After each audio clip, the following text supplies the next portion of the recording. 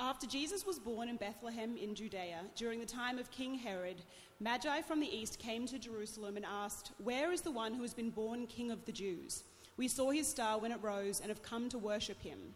When King Herod heard this, he was disturbed, and all Jerusalem with him. When he had called together all the people's chiefs, priests, and teachers of the law, he asked them where the Messiah was to be born. "In Bethlehem in Judea," they replied, "for this is what the prophet has written. But you, Bethlehem, in the land of Judah, are by no means least among the rulers of Judah, for out of you will come a ruler who will shepherd my people Israel." Then Herod called the Magi secretly and found out from them the exact time the star had appeared.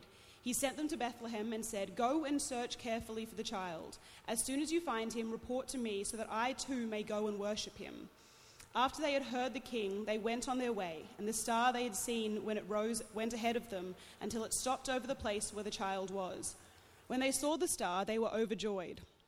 On coming to the house, they saw the child with his mother Mary, and they bowed down and worshipped him. Then they opened their treasures and presented him with gifts of gold, frankincense, and myrrh. And having been warned in a dream not to go back to Herod, they returned to the country by another route. When they had gone, an angel of the Lord appeared to Joseph in a dream. "Get up," he said, "take the child and his mother and escape to Egypt. Stay there until I tell you, for Herod is going to search for the child to kill him." So he got up, took the child and his mother during the night and left for Egypt, where he stayed until the death of Herod. And so was fulfilled what the Lord had said through the prophet, "Out of Egypt I called my son." When Herod realized that he had been outwitted by the Magi, he was furious, and he gave orders to kill all the boys in Bethlehem and its vicinity who were 2 years old and under, in accordance with the time he had learned from the Magi. Then what was said through the prophet Jeremiah was fulfilled. "A voice is heard in Ramah, weeping and great mourning, Rachel weeping for her children and refusing to be comforted because they are no more." After Herod died, an angel of the Lord appeared in a dream to Joseph in Egypt and said, "Get up, take the child and his mother and go to the land of Israel, for those who were trying to take the child's life are dead." So he got up, took the child and his mother and went to the land of Israel. But when he heard that Archelaus was reigning in Judea in place of his father Herod, he was afraid to go there. Having been warned in a dream, he withdrew to the district of Galilee, and he went and lived in a town called Nazareth. So was fulfilled what was said through the prophets, that he would be called a Nazarene.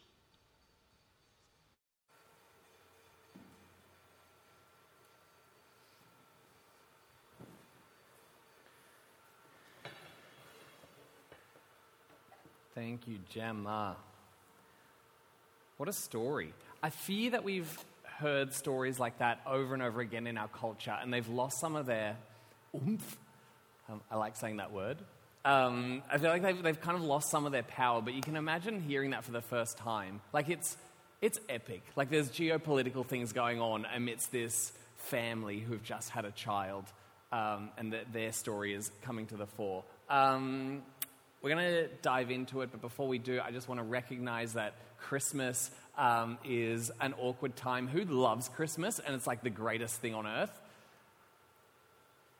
We have a few people, like it's the most wonderful time, who despises Christmas and everything it stands for, and who's kind of like in between, and who like it's like don't even think about Christmas. Okay, yeah, it's kind of a nothingness. I was thinking about it because it happened a little while ago. One of the awkward factors of Christmas is that there's the whole gift-giving regime that takes place, and it's really hard to know who you're supposed to give gifts to. So we've just bought a whole bunch of gifts for nieces and nephews, and for... and we do a Kris Kringle, like a Secret Santa kind of thing in our family, and we've done one in our community group.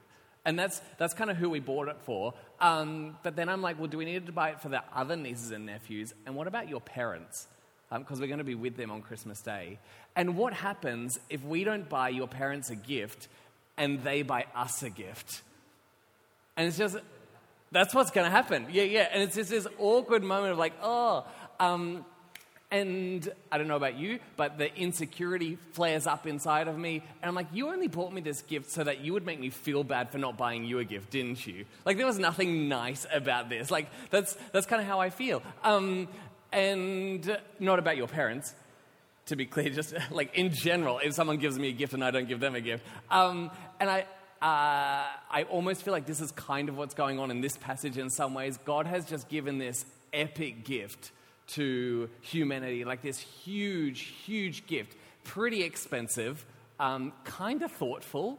Like he's clearly put a lot of effort into this gift, prepared ahead of time, nicely wrapped. Like a really good gift in human flesh, that's what I mean, wrapped. A really good gift in that has been given to humanity, and Israel is like, like there's not really room, and there's no gift to be given back, and there's this awkward moment of like, hey, the people of God weren't really prepared for this, were they?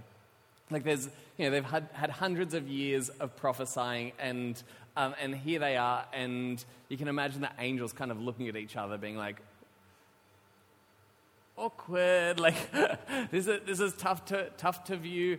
And then along come these mysterious figures from the east. This is the only time that they appear in the Bible. They're not even recorded in the other Gospels. The Magi from the east appear on the scene, and we're left wondering, who are these Magi? Are they astrologers? Are they sorcerers? They're almost certainly from a pagan religion. They're not Jewish. They don't follow the Jewish God, is the impression that we get. And they come along and they save the day, in a sense. They come along, and Israel failed to give gifts. But these Gentiles from far away appear on the scene and they worship the king. Little thing about the Magi, some translations call them kings, some translations call them wise men. The Greek term magoi, it doesn't have to be exclusively male, so there's every reason to believe that there were probably females in the midst. The Eastern Orthodox Church says that there were 12. The Western Church says that there were 3. We really have no idea who these people were, other than a band of people, probably quite a few, probably a caravan of people, were waiting. They were waiting for God to dwell amongst humanity. And the sign that they knew would tell them that this had taken place would be a star would appear. The celestial beings that for time immemorial have foretold their future. They've been watching the stars. And they've seen in the stars a future Messiah. And they've studied the Hebrew texts better than a lot of the Hebrew scholars of the time. They've looked at what we would now call the Old Testament. They've read it, and they understand that a king is to be born. And so they see this star, and they begin the trek to Bethlehem. And when they arrive, and they finally get to Jesus by a bit of a roundabout route, they offer gifts, gold, frankincense, and myrrh. They bow down before this baby, before this child, this incarnate God. The word incarnation, it literally means deity in flesh, deity in physical form. It's a scandalous idea that God would become human, frail, weak, prone to be broken. And they see this. They see it, and they bow down, and they worship. And I don't know if it was prophetic, but a lot of the history of the church suggests that these gifts had meaning. So gold was to represent Jesus' kingship. Frankincense, a spice used in the temple for his priesthood. Myrrh, a burial spice. And it's as though these magoi, these men and women who knew of the birth of God, had been waiting to come and worship. And so they do. They travel from afar, and they bow down before the Creator and the Sustainer. It's quite common, I think, in churches and really healthy at this time of year for us to remind ourselves that Christmas is more than about the tinsel and the wrapping paper and the tree and the decorations and the food and there's so much more to it. And so over the next 4 weeks, the time of Advent is a time of preparation. And so let me add my voice to that and say, Advent is a time of worship, isn't it? Advent is a time to recognize this God King. Advent is a time to recognize the gift that we've received and, dare I say it, to give back. Not that God needs anything, but giving back in a sense of worship. We said last week that humans are inherently worshipping creatures. That is, we ascribe worth to things. And I think that's true. And so Christmas is a really profound time to think about, well, where do we put our worth? Where do we put our worship? Lentz has some really beautiful ideas. Talk to her after at the pub about how we can actually, as a church, buy ethically over Christmas. Sorry, you look surprised, but I'm like, I know where it's going. Don't worry. Like, you said this to me. About how we as a church can buy ethically rather than feeding into the consumerist drive, the rat race that feeds our society. But alongside gift giving and being with family and friends and all of the beauty of Christmas, I hope that over this little Advent season, we can think of Christmas as a time of worship, as a time of worshipping that which is worthy of worship. Yeah? But Advent isn't just about worship. There is a heaviness to Advent, and that's where we're going to start tracking now, because the scene of worship with the Magi very quickly takes an horrific left-hand turn. And it's really quite a dramatic scene. It's the type of horror that, understandably, I think we kind of wipe away from our collective nativity conscience. And we ignore this part of the nativity. But I just think it's so important because in many ways, King Herod is the foil to the nativity. King Herod is the foil to the incarnation, I might say. God becomes a child as this grotesque, tyrannical ruler slaughters children. God gives up his power as a vicious dictator murders in order to shore up his power. God gives, Herod takes. God extends the arm of inclusion, and Herod flexes his dictatorial might. And in some senses, you get the impression that Herod is the epitome of so many of our worldly structures of power. And they do what kings so often do best, and that is commit atrocities in the sake of retaining some semblance of power for themselves. A voice is heard in Ramah, weeping and great mourning. Herod has decimated families across Bethlehem because he understood that another king, a better king, was on the horizon. And so he kills these males who are under 2 because he's so scared that he would lose his authority. A voice is heard in Ramah, weeping and great mourning. Rachel weeping for her children and refusing to be comforted because they are no more. And as these weeping voices fill the air of Bethlehem, this young family, Mary and Joseph and their newborn child Jesus, they flee. They flee this tyrannical ruler. They take what few possessions they could carry on their body and they run. This is Immanuel. This is what it means to have God with us. They flee their land. They flee their country. You can imagine Mary's mother weeping. Mary needs her family support around her. Joseph needs his family support around her. There is no welfare state, but they take what they can carry and they run, knowing that to stop could cost them the life of their child.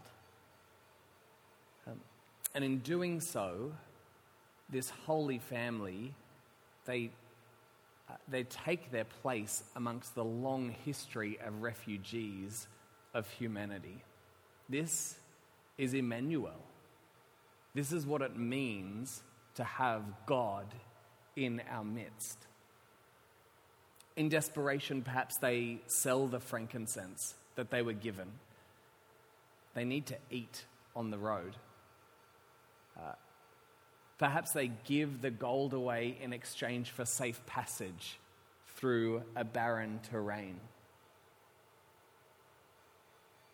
The myrrh couldn't have lasted much longer as they hope to get to safety. This is Immanuel. This is God the outcast. This is God the destitute. This is God on the run. This is God the refugee. And it just got political. I want to show you a video because I hope in these voices you will hear something of Immanuel. You will hear something of God. It's a video filmed by the ABC in a series. It's a phenomenal series called You Can't Ask That. And this is a series where asylum seekers and refugees just get asked questions and they're asked to answer them as honestly as they can. There is something scandalous about the idea that God would have to run. And yet we've seen right through Hebrews that we have a God who stands in solidarity with us. We have a God who understands what it means to suffer. And so as you hear these voices, I want you to think of Mary and of Joseph and of Jesus. Think of the nativity. Think of the scandal of the incarnation and how weighty it is that God is with us.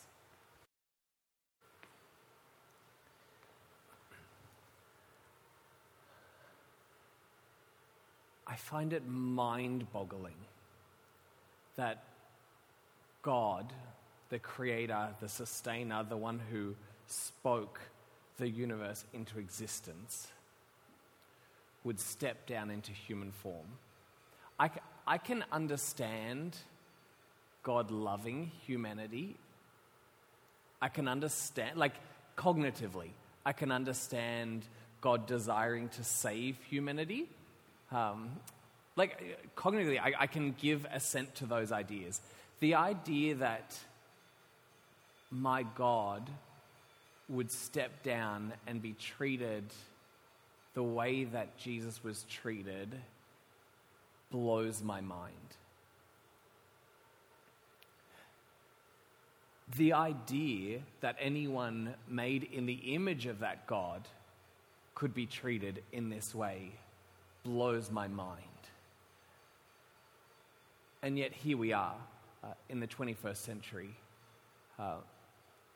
We've said it before and we'll say it again.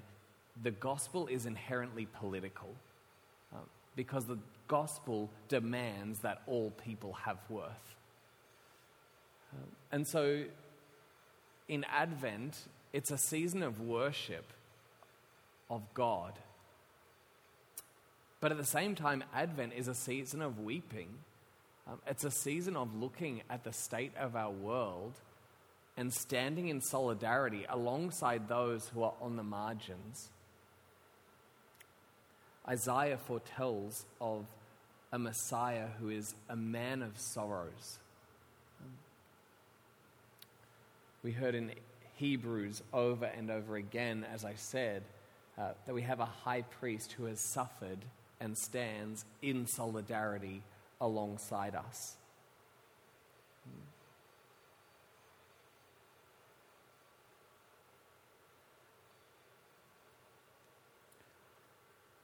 So God steps down onto earth. God experiences life as an outcast on the margins right throughout. Advent is a season of worship. It's also a season of weeping. But for all of the 2,000-year history of the church, Advent has also been understood as a season of waiting. There you go. There's your 3-point W sermon. We weep, we worship, and we wait. If you take a look and scan your eyes through what Gemma read for us earlier, you'll see that so much of it is longing for the fulfillment of prophecies. It's waiting for these promises to actually come true. Israel was waiting for somebody to rise up and rescue them. Isaiah was waiting for a suffering servant to come and take his place. The people of the East, the Magoi, these wise people, these kings or queens who come and worship, they were waiting for God to step down onto earth. And so Israel, along with the rest of the world, found itself waiting for God to appear. Waiting for a savior to arrive.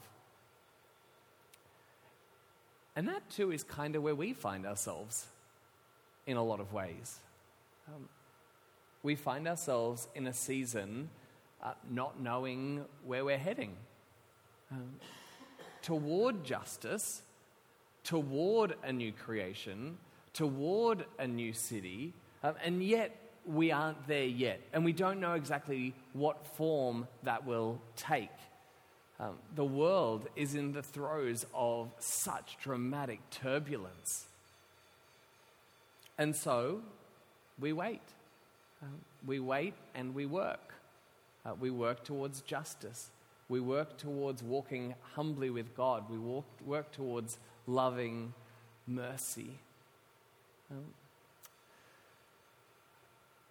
And we wait with hope. We wait with hope, knowing in that first time around, when all of those prophecies were being spoken, that one day a Savior would come, that one day God would step down, that one day God would make everything right. Well, that was partially fulfilled. God was faithful to his promises. And now we have a cloud of witnesses, what we saw in Hebrews, a cloud of witnesses who point to the reality that those promises are fulfilled. And now we find ourselves in a season of waiting again. We wait for the king to claim the throne again. We wait for a new city to be ushered in. A city which flows with the river. And on either side of the river, this is pictured in Revelation, are the trees of life. And the leaves of the trees are for the healing of the nations. And across the plains of the new creation are people from every tribe and tongue and nation gathered around the throne worshipping. And there is no longer any weeping because the wait is over. And so Advent is a season when we sit in this complexity. And for 4 weeks in the lead up to Christmas, we say, wow, this is really messed up. And yet here we are. We wait faithfully. Nathan is going to come up and sing another song for us now. It's a carol. I don't know what you'd call it. But the lines in the chorus say, rejoice, rejoice. Immanuel shall come to thee, O Israel. And I hope that the lyrics to this song capture something of that weeping, of that waiting, and of that worshipping, because the words declare rejoice. Now, rejoice, because Immanuel, God with us, will come. It's a present rejoicing for a future reality. So I invite you just to sit and hear these lyrics. Let them wash over you and appreciate the fact that we can rejoice because we do have good promises.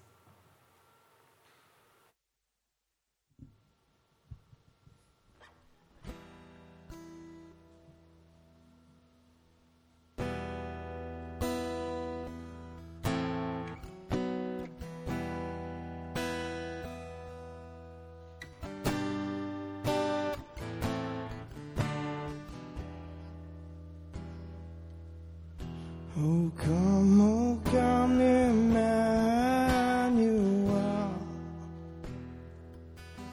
and ransom captive Israel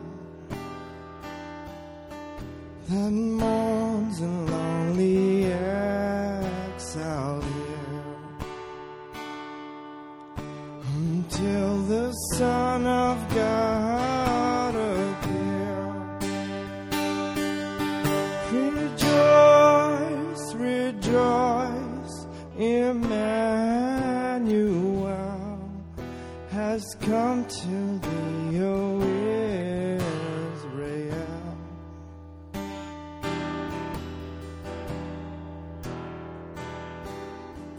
Oh, come, thou wisdom from on high, and orders all things far and nigh.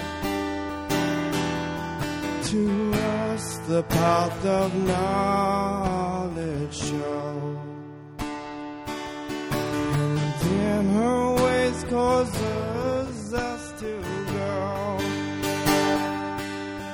Rejoice, rejoice, Immanuel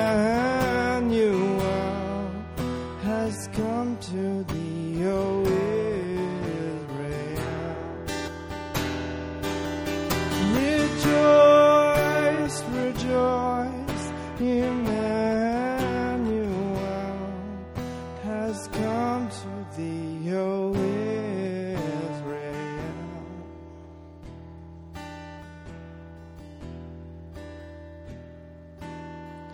Oh, come, desire of nations bind in one the hearts of all mankind. Bid thou outside division see, and be thyself our King of Rejoice, rejoice, Immanuel has come to thee, O Israel. Rejoice, rejoice, Immanuel has come to thee, O Israel. Rejoice, rejoice, Immanuel has come to thee, O Israel.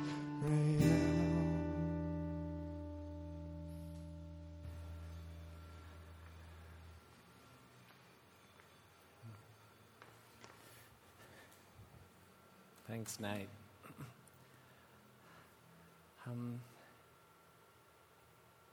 That's it. Praise God for His goodness.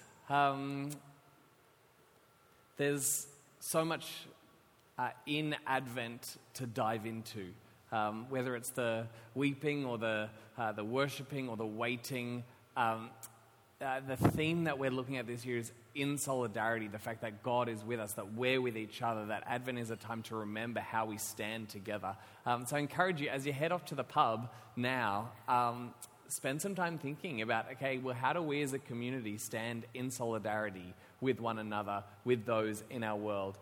Grab Steph or others if you have ideas about how we can do Christmas justly. We'd love to get that conversation going. Let me pray for us as we wrap up, and then we'll head.